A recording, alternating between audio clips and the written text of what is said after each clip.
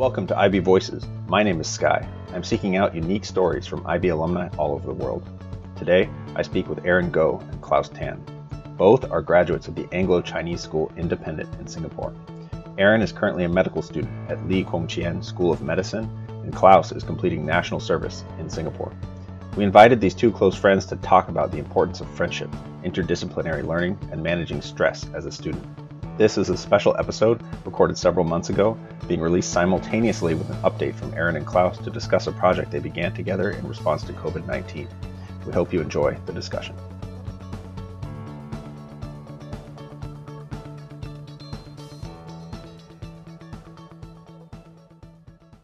So, first off, thank you so much for joining us on IB Voices. We're really excited to talk to both of you. You've both contributed to the IB blog.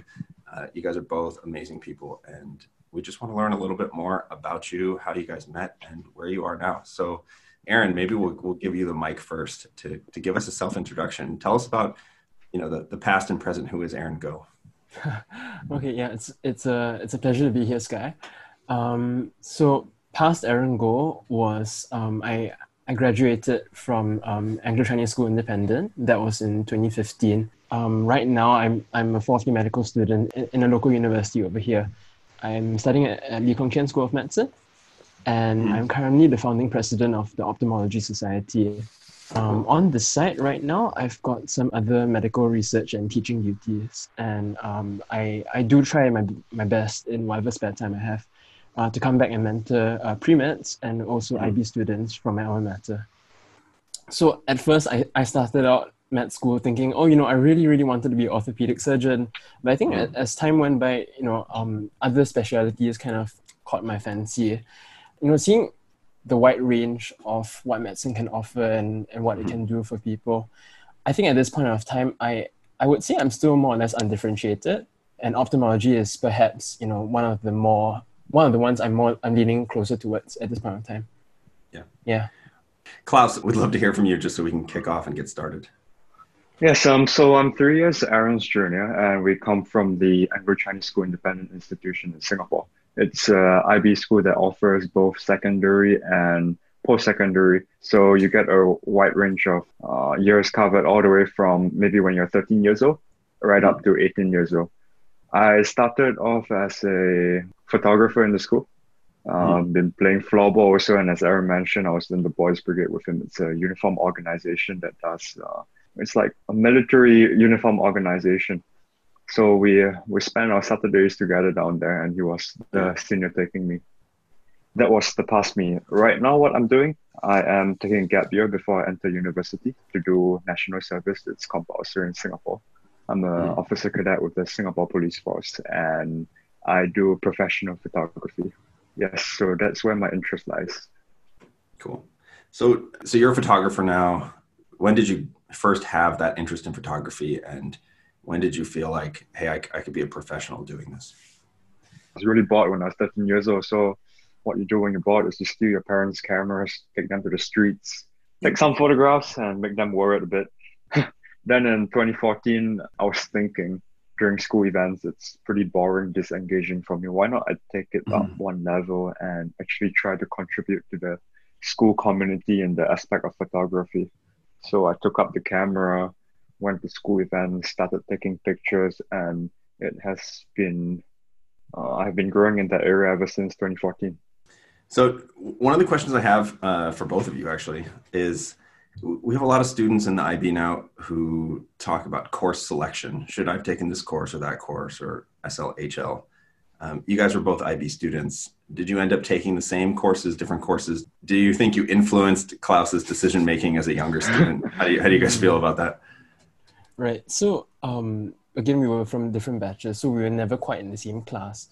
We did take some common subjects, and I'd like to think that Klaus's decision to take a subject like business and management was in some part due to my terrible influence. So I ended up taking physics chem and mathematics at higher level. Okay. My standard level subjects were business and management, language and literature, and Chinese BA. Yeah. Awesome. You guys have both been through the IB diploma, been through, rigorous other academic courses later in life, particularly the the medical profession is known, for very, very, I'd say, intense coursework, right? What kind of advice would you each have for students who, are looking to take on something very challenging like the IB diploma program or move into a medical profession or any other sort of higher education degree? What would you tell them in terms of managing their time and, limiting the amount of stress they go through when they're trying to take on something that's really, really challenging and powerful? Right. So, I mean, to address the elephant in the room, yes, there definitely is pressure that is present and it is very real. I think at the end of the day, it really depends on the person and how they manage it. When you think about, pressures, right, you can think about in two ways. There's external pressures that other people place on you and the internal pressure that you place upon yourself. It's the combination of these two that ultimately results in you feeling stressed in the end. I mean, looking back to my own time in IB, a younger and more immature version of myself placed so much pressure on myself to do well. I feel like I ended up missing out on so much that could have made IB a way more fulfilling time. So if I could give a younger self some advice, it would be three things. Firstly, it's that you really don't have to prove anything to anybody. You really just need to become the best version of yourself that you can be. Second thing I would say would be that I'd tell my younger self to prioritize progress over perfection. And, often in our culture, in Asians, right? I'm not being stereotypical here. But sometimes the pressure does come from unrealistic expectations that we place on ourselves. And I've been there too. Sometimes I really do wish I'd focus less on striving and achieving and instead focusing on who I was becoming instead.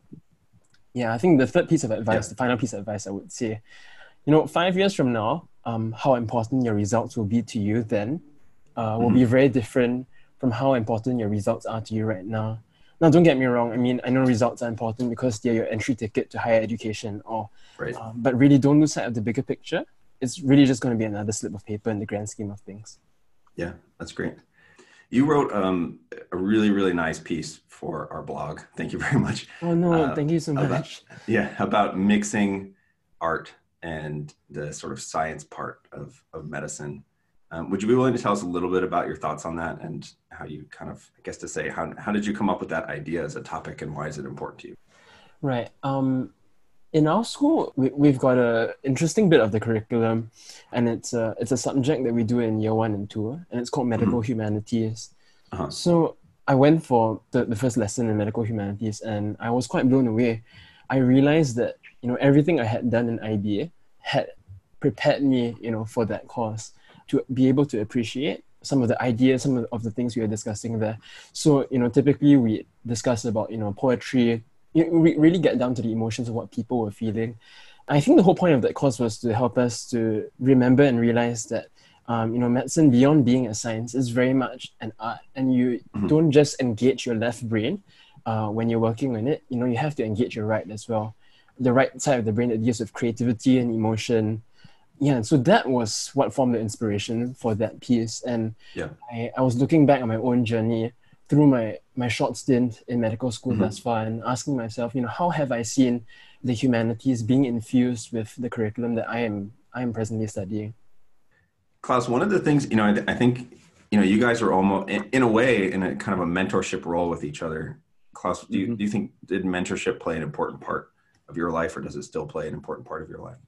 Yes, it's been from the start. So having been into this world of IB like almost pretty much on my own, I'm the first person in my family to take this IB program, and before that, my parents didn't know that IB existed. It's very helpful to have someone who has been through the program and knows someone who knows the rigors of the program to take you through personally through this whole journey. So I've been able to successfully complete the program thanks to him. He gives lots of tips on how to tackle the IAs, TOKs, EEs, all these very niche things that are specific to the IB that no one else that I knew could help. He's been a very good guide in this, and I do recommend people who are attempting the IB to connect with someone who is at least 2 to 3 years older than them, so they are able to take this journey together. For myself, I'm currently overseeing about 4 people take through the IB. Like we pass down this senior junior mentorship thing, and it's been very fulfilling. Like being able to help them with their math questions, TOK questions. really breathe more meaning into existence rather than just having completed the IB program and leaving Right. it as the status quo. Instead, we can use this knowledge to like help other people who are attempting the same thing. Well, I think if I can be honest, I think Uh-huh. our mentorship program is generally quite informal. Yeah. Klaus, would you agree with that? Yeah, so it's something Yeah. more imbued into the school culture that you Yeah. look out Uh-huh. for someone that is within your school. So it doesn't matter whether they're older or younger, as Mhm. long Yeah. as they have that accent identity, you don't mind really helping them in anything. Yeah. Cool. Yeah.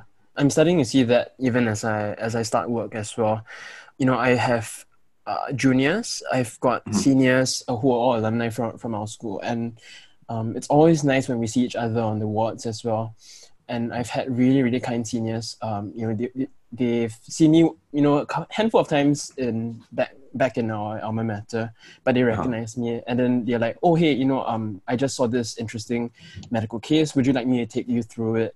Right. And yeah, so I mean the culture really exists beyond the walls of our IB school, and that's something I'm really thankful for. Oh, cool. I think if we could link that to the earlier question you had about Mhm. like pressure for students to be high achievers, to a certain Yeah. extent, yes, there is a pressure because in this institution you are going to be comparing against your friends, and when your friends do better, it's always on the heart that you should be at least on par with them, or if not supersede them. But I Mhm. think on the more practical aspect, like the one that really impacts us, it doesn't demoralize us as much. Because very much like the Olympics, we see a clustering of like the brightest minded individuals together, and we spur each other on in the sense that we break records that none of us would have thought was possible just doing it on our own. So, for example, like you see your friend surpassing, maybe getting this achievement in this field, Mhm. and then you think to yourself, hey, that's possible for him. Why not I take it one step further and try to surpass them? Yeah, so this clustering really helps us have a synergy of people who are genuinely excited about possibilities of life and Right. go all out to achieve them. So we help each other in that aspect. Right. It's a culture that can feed on itself both positively and negatively, right? To produce high achievers, but can create some Yeah, stress. Yeah, that's a good idea. completely agree with that. Yeah. It does take some time to get used to in that sense. I do believe, regardless of which IB school you go to, you are going to be in the presence of incredible people nonetheless. I mean, Yeah. the fact that they are doing the IB program would imply that they are all generally functioning at quite a high level already. But Cool. it's really there's something I've learned. It's about collaboration, not Mhm. competition. Oftentimes, we feel that in today, although we're more connected than ever, we're also more isolated than ever sometimes. Right. But we really need to take steps out and be able to just try and connect with other people, focus on what unites us rather than what divides us.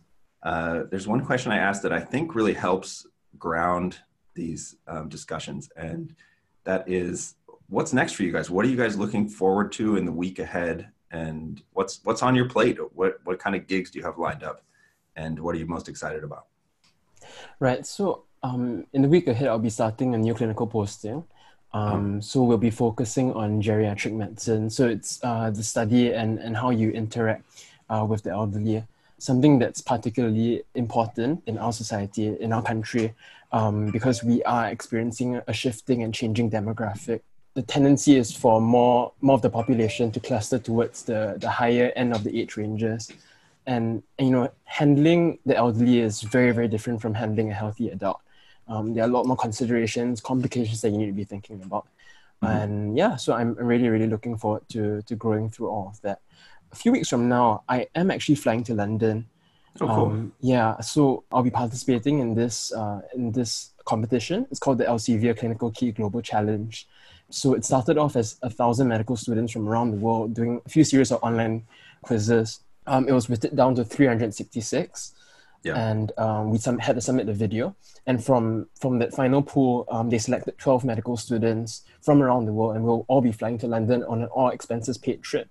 Wow. To compete in a clinical escape room and some other clinical theme workshops and leadership challenges. They kind of help us grow and develop as clinicians and leaders. That is a really cool idea. I'm going to have to connect with you later about how that experience was. It sounds really fun. Sure, Um, yeah, that'd be wonderful. yeah. I will say if they put me in a clinical escape room, I'm pretty sure the patient would not make it. Yeah. Klaus, maybe changing this a little bit because I'm actually really curious. So Aaron's on his way to London. You're a photographer. You've done a lot of cityscapes and architectural photography. What is your number one bucket list location that you would love to do a photo shoot at? I've been looking at two locations actually. First would be Monaco. It's a very small city-state that is home to the Monaco Grand Prix. That place is beautiful. It's got it's at the intersection of two large European cultures. So the buildings there are superb. You got buildings that are all the way from the 1500s, 1600s, and the style of architecture is simply ornate and Instagram worthy. Next location I'm looking at, actually crossing through Russia with the Trans-Siberian Railway. That would be something I really want to do. Being able to finish the whole train trip and seeing the sights of like mountains, plateaus. Yeah, that would be my kind of thing. But I think I have to wait for a few years more to finish up my studies before entertaining these ideas. Yeah, the big cross-country train trip with the photojournalism. Yes, it would be definitely a story to share. Thank you for listening. If you enjoyed this conversation, head to our next episode for an update from Aaron and Klaus. And read more stories about IB graduates on blogs.ibo.org.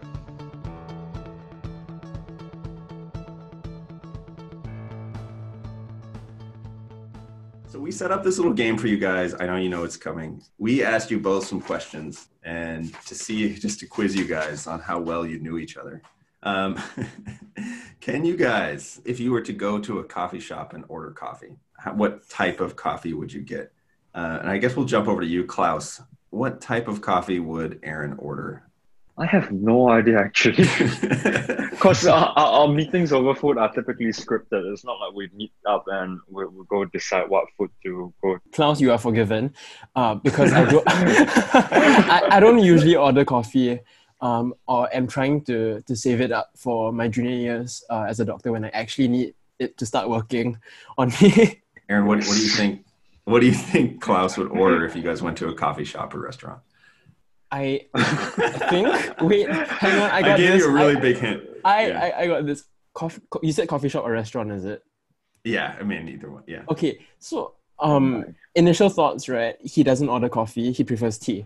That's okay. That's right. Yeah. Okay, I got that right. Great. Okay. Well, that's it. This has really been a pleasure, and thank you so much for letting us throw some strange questions at you. It's been fantastic. So thank you so much.